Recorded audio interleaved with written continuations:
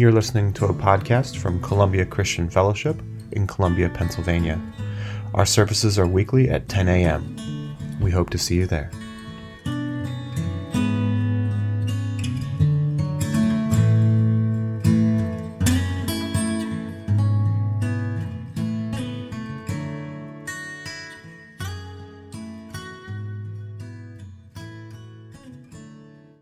Phenomena today.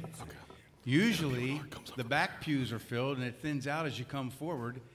Today the front pews are filled and it thins out as you go backwards. We're growing in the Lord.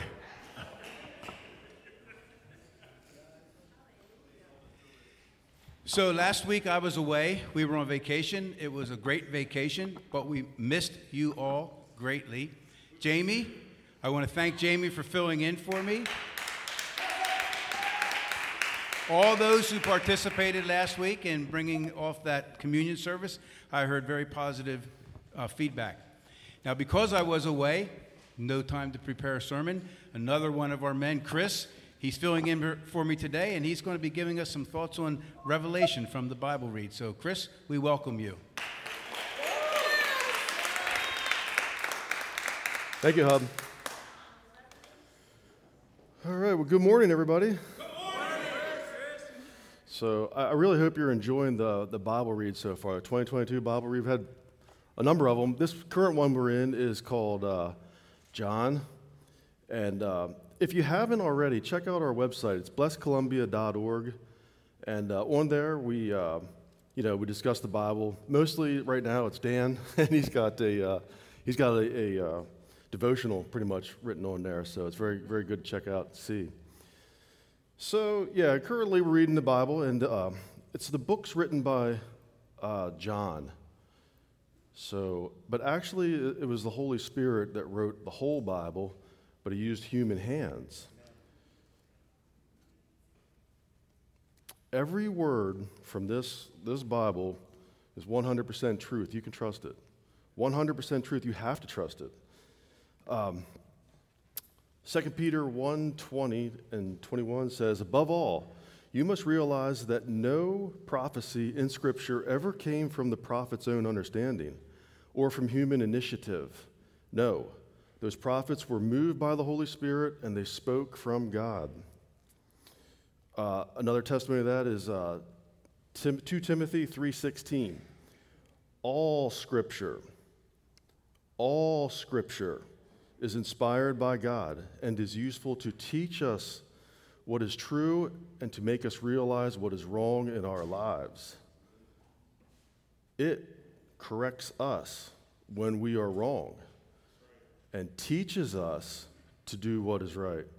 So everything is good comes from God and from His Word. And this Word became flesh at one point. So there's a lot to do with this Word. So we are currently in the Bible read in the book of Revelation. Phenomenal book. If you have your Bible with you, please go to Revelation chapter 1.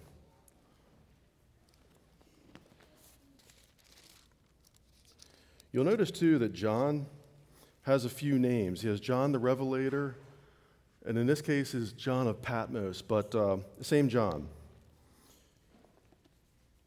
Here in the book of Revelation, it is, John has lived a life of a solid Christian. He's in his 90s about this time. The church that he started with all the 12 disciples and Jesus, are by now all dead. Many of them die in horrible deaths, crucifixion including martyrs' death, most of the disciples. So, if not all. So they tried to kill him apparently. Now this is hearsay, not necessarily from the Scripture.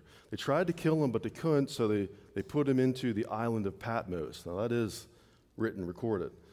So he's on this island, assumingly alone. That's what I'm assuming. I'm not exactly sure about that. And what's he do when he's there? He's reflecting on his life, a long life of living the life of Christian, and just all the things, the ups and downs that he was, experienced throughout his life. And he's worshiping the Lord. He's there worshiping, okay? This is the atmosphere where Jesus decides to bring the revelation to us through John. So let's start at verse 9. Okay? It says, I, John, am your brother and your partner in suffering and in God's kingdom and in the patient endurance to which Jesus calls us. I was exiled to the island of Patmos for preaching the word of God and for my testimony about Jesus. So there was his crime. He preached the word of God and he had a testimony about Jesus. That's the crime. It was the Lord's day, and I was worshiping in the Spirit. Suddenly, I heard behind me a voice like a trumpet blast. So just think about this for a second. Suppose you are deep in worship, like if you were in this sanctuary, deep in worship, you thought you were alone, and suddenly Bob sneaks up behind you with a shofar and blasts it right behind you. What would happen? You would almost have a heart attack, you know? So this is what's happening to John. This trumpet blast, it's like all his senses are piqued, and this is how the Lord's delivering this revelation to John. Suddenly I heard behind me a loud voice like a trumpet blast. It said, write in a book everything you see and send it to the 7 churches in the cities of Ephesus, Smyrna, Pergamum, Thyatira, Sardis, Philadelphia, and Laodicea. When I turned to see who was speaking to me, I saw 7 golden lampstands. This is a reminder here that God speaks in symbols. So symbology is important in the Bible. There's a message being presented in the Bible through symbols. So we got to be aware of that. And standing in the middle of the lampstands was someone like the Son of Man. He was wearing a long robe with a gold sash across his chest. His head, his hair were like white wool, as white as snow, and his eyes were like flames of fire. His feet were like polished bronze, refined in a furnace, and his voice thundered like mighty ocean waves. He held 7 stars in his right hand, and a sharp 2-edged sword came from his mouth. And his face was like the sun in all its brilliance. When I saw him, I fell at his feet as if I were dead. But he laid his right hand on me and said, don't be afraid. I am the first and the last. I am the living one. I died, but look, I am alive forever and ever. And I hold the keys of death and the grave. Write down what you have seen, both the things that are now happening, and the things that will happen. This is the meaning of the mystery of the 7 stars you saw in my right hand, and the 7 gold lampstands. So the symbology is here, right? We don't have to guess what this is because it's about to be revealed. The 7 stars are the angels of the 7 churches, and the 7 lampstands are the 7 churches. So he's revealing what the symbology is, which is very important as you're reading through the Bible because the way the Lord speaks. Now see, the Lord is known also as Elohim. Elohim means creator. He's like an artist. He's drawing a picture. So when we're getting visions and signs, there's a picture being drawn for us to see. And a lot of times only the Lord can speak to us that way and do it clearly. It's like if you met an artist and they said, yeah, well, I'm a really good artist. I'm great at artists. I draw great. Sooner or later you would say, well, let me see one of your pictures, to prove it. And God paints pictures for us in our lives. In this case right now, he's painting this picture of his church and kind of how it functions. Being the symbology is so important, I think we got to get it accurate. So the picture behind me, I looked on the internet to find one. I like this one, but I think it's wrong. And the reason I think it's wrong is because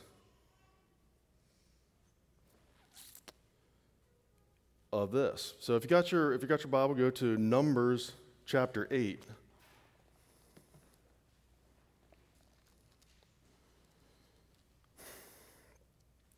There are a number of ways to study the Bible. Okay? Now, I suppose sometimes when I study the Bible, sometimes I will go to the search engine and type in the word and see what the computer gives me. But probably the best way to study the Bible is when you're stumped, you go to the Bible and see what the Bible gives you. Because I think it's best to use the Bible to explain the Bible. Because when you start to bring outside sources into your study, it can get contaminated if you're not careful. So, all right, Numbers chapter 8. Now, this has to do with the lampstands. Remember what the lampstands are symbolic of. The Lord said to Moses, "Give Aaron the following instructions. When you set up the 7 lamps in the lampstand, place them so their light shines forward in the front of the lampstand." So Aaron did this. He set up the 7 lamps so they reflected their light forward, just as the Lord commanded Moses. The entire lampstand, from its base to its decorative blossoms, was made of beaten gold. It was built according to the exact design the Lord had shown Moses. So when the Lord was giving these instructions for the lampstand, it would have had 7 lamps on the one lampstand. So when Jesus is coming to show John the revelation of the 7 lampstands, the churches, they would have all encompassed another 7 lamps. 7's a number sort of perfection. So now you're multiplying this 7 by 7, and you're getting the full radiance of the church. See what I'm saying? Imagine having the full radiance of the church, past, present, and future, shining forth from Jesus. What kind of picture is that? That's the most beautiful picture we could ever see. It's very beautiful. So, in light of that, I want to take a look at a lampstand called Philadelphia. And, because Philadelphia is sort of symbolic, and for us, you should know why. So let's go back to Revelation chapter 3.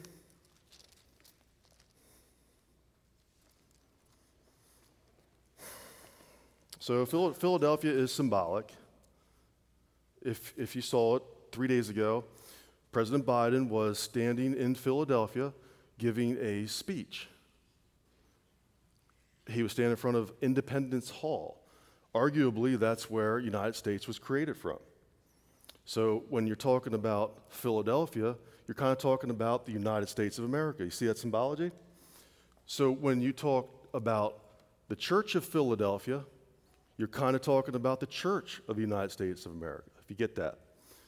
That speech was labeled Soul of a Nation. Did you see that?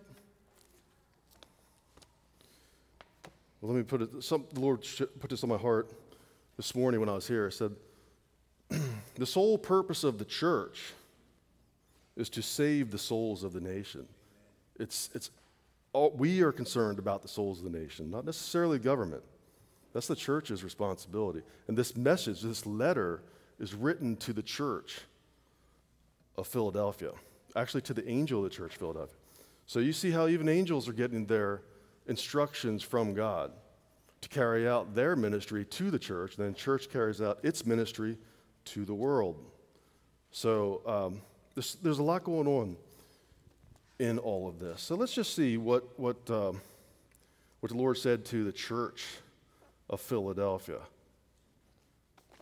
Okay, so write this letter to the angel of the church in Philadelphia. This is the message from the one who is holy and true, and the one who has the key of David. What he opens, no one can close, and what he closes, no one can open. I know all the things you do, and I have opened a door for you that no one can close. So that should be encouraging, right, to us. There's a door open that no one can close. It's up to us to go through that. You have little strength, yet you obeyed my word and did not deny me. Okay, so it looks like there might be opportunities presented to deny Christ, and we should never do that. Never do that. And that takes faith and a lot of other things, but Look, I will force those who belong to Satan's synagogue, those liars who say they are Jews but are not, to come and bow down at your feet. They will acknowledge that you are the ones I love. Now, this is a pretty, an uncomfortable piece of scripture right there.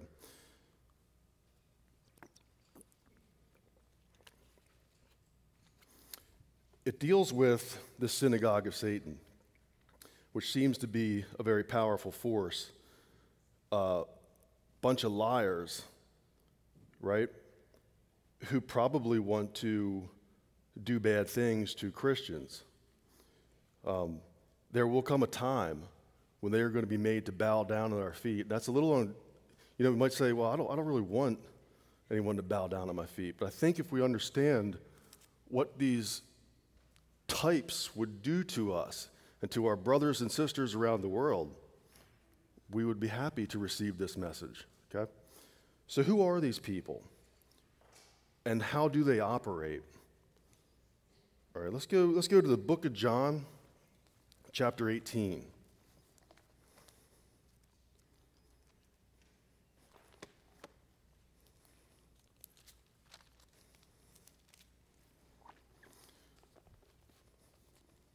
So, this is the account of Jesus' trial, according to John. This is the time where the Jews and the world government at the time, the Romans, teamed up to kill Jesus. It was a coordinated attack, I guess you could say. So let's just see what goes on in this trial, because what we're looking for is truth.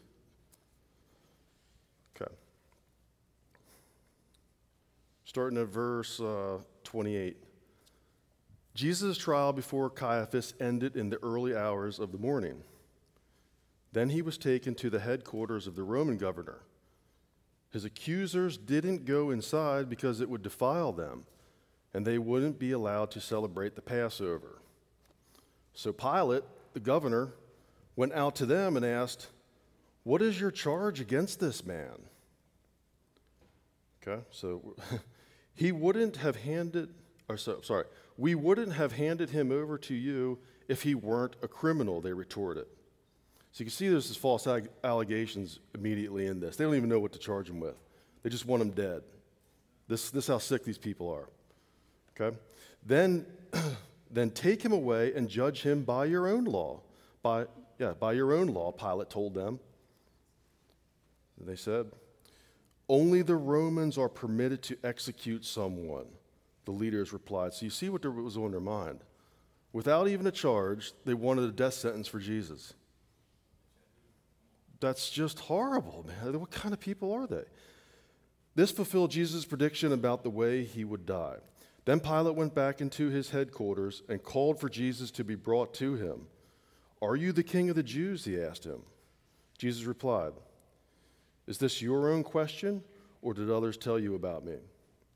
"Am I a Jew?" Pilate retorted.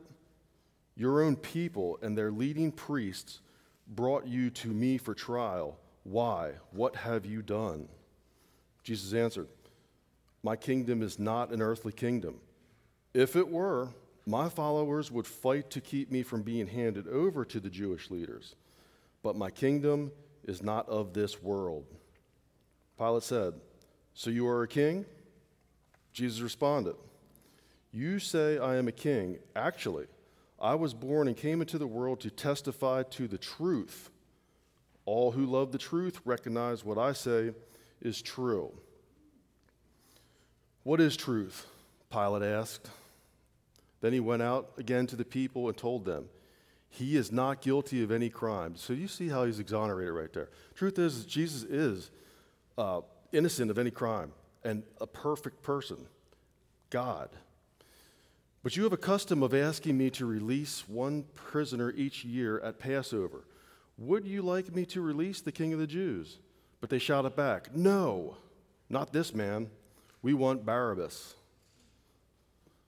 So, this really is, you ask kind of the question, what is truth? And this goes on here after if you read on after here, which I encourage you to do, Jesus dies, was crucified, suffered, buried, rose again on the third day, and then did a bunch more miracles for 40 days after that, and then ascended into heaven, providing us with the Holy Spirit.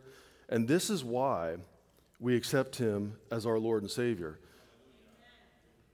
All of us are going to stand in front of God. Difference is we're going to be guilty of sin. The only way that we will be made right with God and enter into heaven is to accept Jesus Christ as our Lord and Savior. And when we stand in front of God guilty, what he sees is the blood of Christ, that precious blood, and that exonerates us. It makes us right. Nothing but the blood makes us right. So if you're here today and you haven't accepted Christ as your Savior, now's the time. You say in your heart, Jesus, I accept you as my Lord and Savior, I repent of my sins, and I make you my Lord. And if you did that, I encourage you to see Pastor Hub after the service, and he will get you on the right track, for sure. And all of us, we should always examine ourselves and rededicate our lives as much as we possibly can to the Lord, because we all got something going on that we probably shouldn't have going on, and we kind of got to get rid of that and get right with God as best we can. And this is a process we keep repeating and repeating, and God is so gracious. He suffered the death for us is really what this is all about. So the thing we couldn't do, Jesus did for us. It had to happen this way because according to God's plan, but woe to them who brought this about. And we got to be careful of them as well. So let's get back to Revelation chapter 3.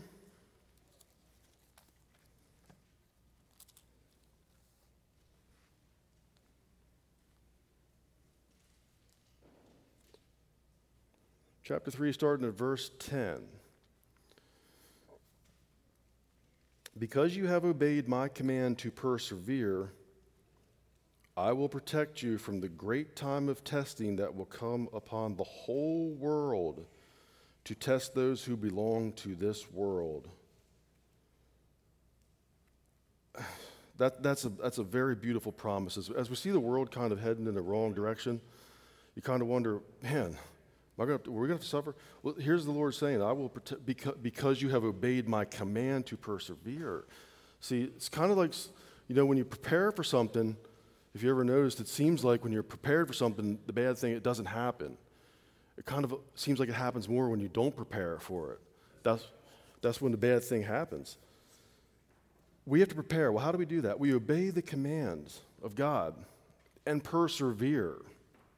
And we're all getting our test. I know that. All of us are getting tested some way or another. If you're not getting tested one way or another, maybe you need to check your relationship with the Lord, because if you're not getting any. So, I am coming soon. Hold on to what you have so that no one will take away your crown.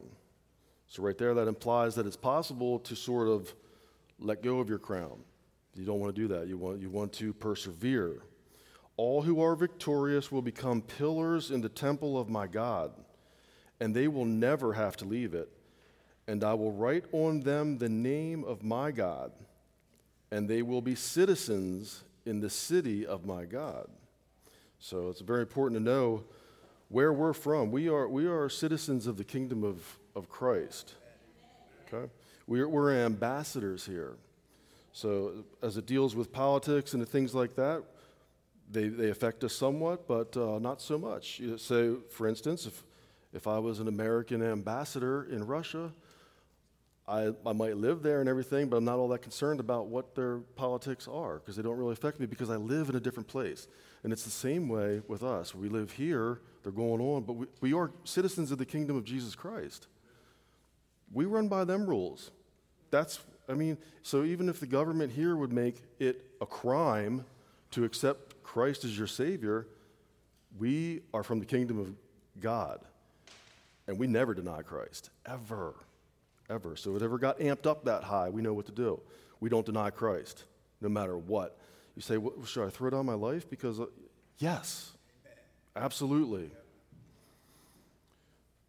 And like Hub said, you have grace in the moment for a thing like that. It would be hard to really even, go through that without the gift of faith and the gift of grace and the gift of the Holy Spirit to get us through things like that. But we will be in the New Jerusalem. That's where we'll start off here. The New Jerusalem that comes down from heaven from my God, and I will also write on them my new name. Anyone with ears to hear must listen to the Spirit and understand what he is saying to the churches. So my prayer is that all of us sort of just understand that the Lord is speaking to us in many ways than just words. There's a lot of symbols being that the Lord is showing us, and we have due diligence should reveal some of that. So, John the Apostle. So we were finishing up the 2022 Bible read entitled John. That's actually at the end of this month. And the next Bible read is coming soon, and I can tell you that it has to do with intense spiritual warfare. So, and at the leaders' meeting, there was a lot of agreement about this next Bible read, which concerns me because of the intense spiritual warfare sort of nature of it. But then I'm also reminded that when you prepare for troubles, a lot of times you sort of avert, and it doesn't happen. So, but either way, if you got to go through it, and we all do sometimes, there's still a way through with God. So, again, I just want to reiterate the 2022 Bible read and what Dan puts on the website is pray, read, and praise God. That's a really good thing to do there. Because when you're reading the Bible, you want to pray because you don't want to just be an exercise. A Bible read shouldn't just necessarily be an exercise as in a checklist. And I'm guilty of doing that as well. Really, we should pray before that to say, Lord, reveal to me what you would have me know at this time in my life. And then read, and then from that reading, praise God. I feel like you need to read until you praise God. If you read for 15 minutes but don't feel praise God, maybe you need another 15 more minutes. if you got the time. So I guess that's all.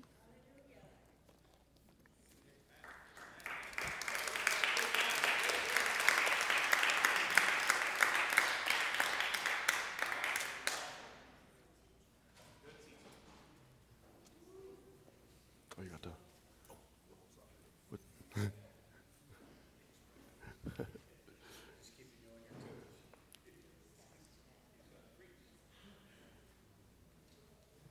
Can we all stand for a moment, please? We're going to pray. Thank you, Father.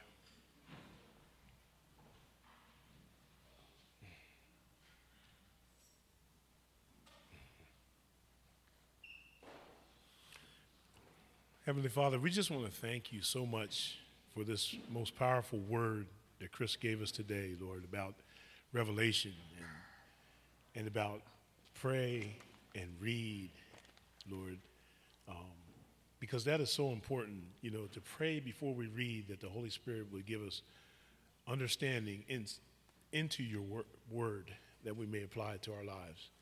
Father, we just thank you for the opportunity of you using him to share this word with us because, Lord, we are living in the times where we need to pray and we need your word. For apart from your word, we can do nothing. So, Father, as we go into this Bible read, Lord, we pray that you would give us grace and we pray that you would help us to understand your words that come to us and to meditate on them each and every day, Father, because we want to be your bride when you come back again, Lord. We want to be your shining body that you have called us to be in these last and evil days, Father. So, Father, we ask that you would bless this word. We ask that you would bless each and every person, Lord, that has heard this word. And, Lord, we ask that, Lord, that you would just give us discernment and understanding from your word, that we can walk in it and continue to do the things that you have called us to until you come back for us again, Lord. We ask you bless it and just use it for your glory and for your honor, Father. We just thank you and we praise you because you're a good Father, and we love you so much. We pray this in Jesus' name. Amen.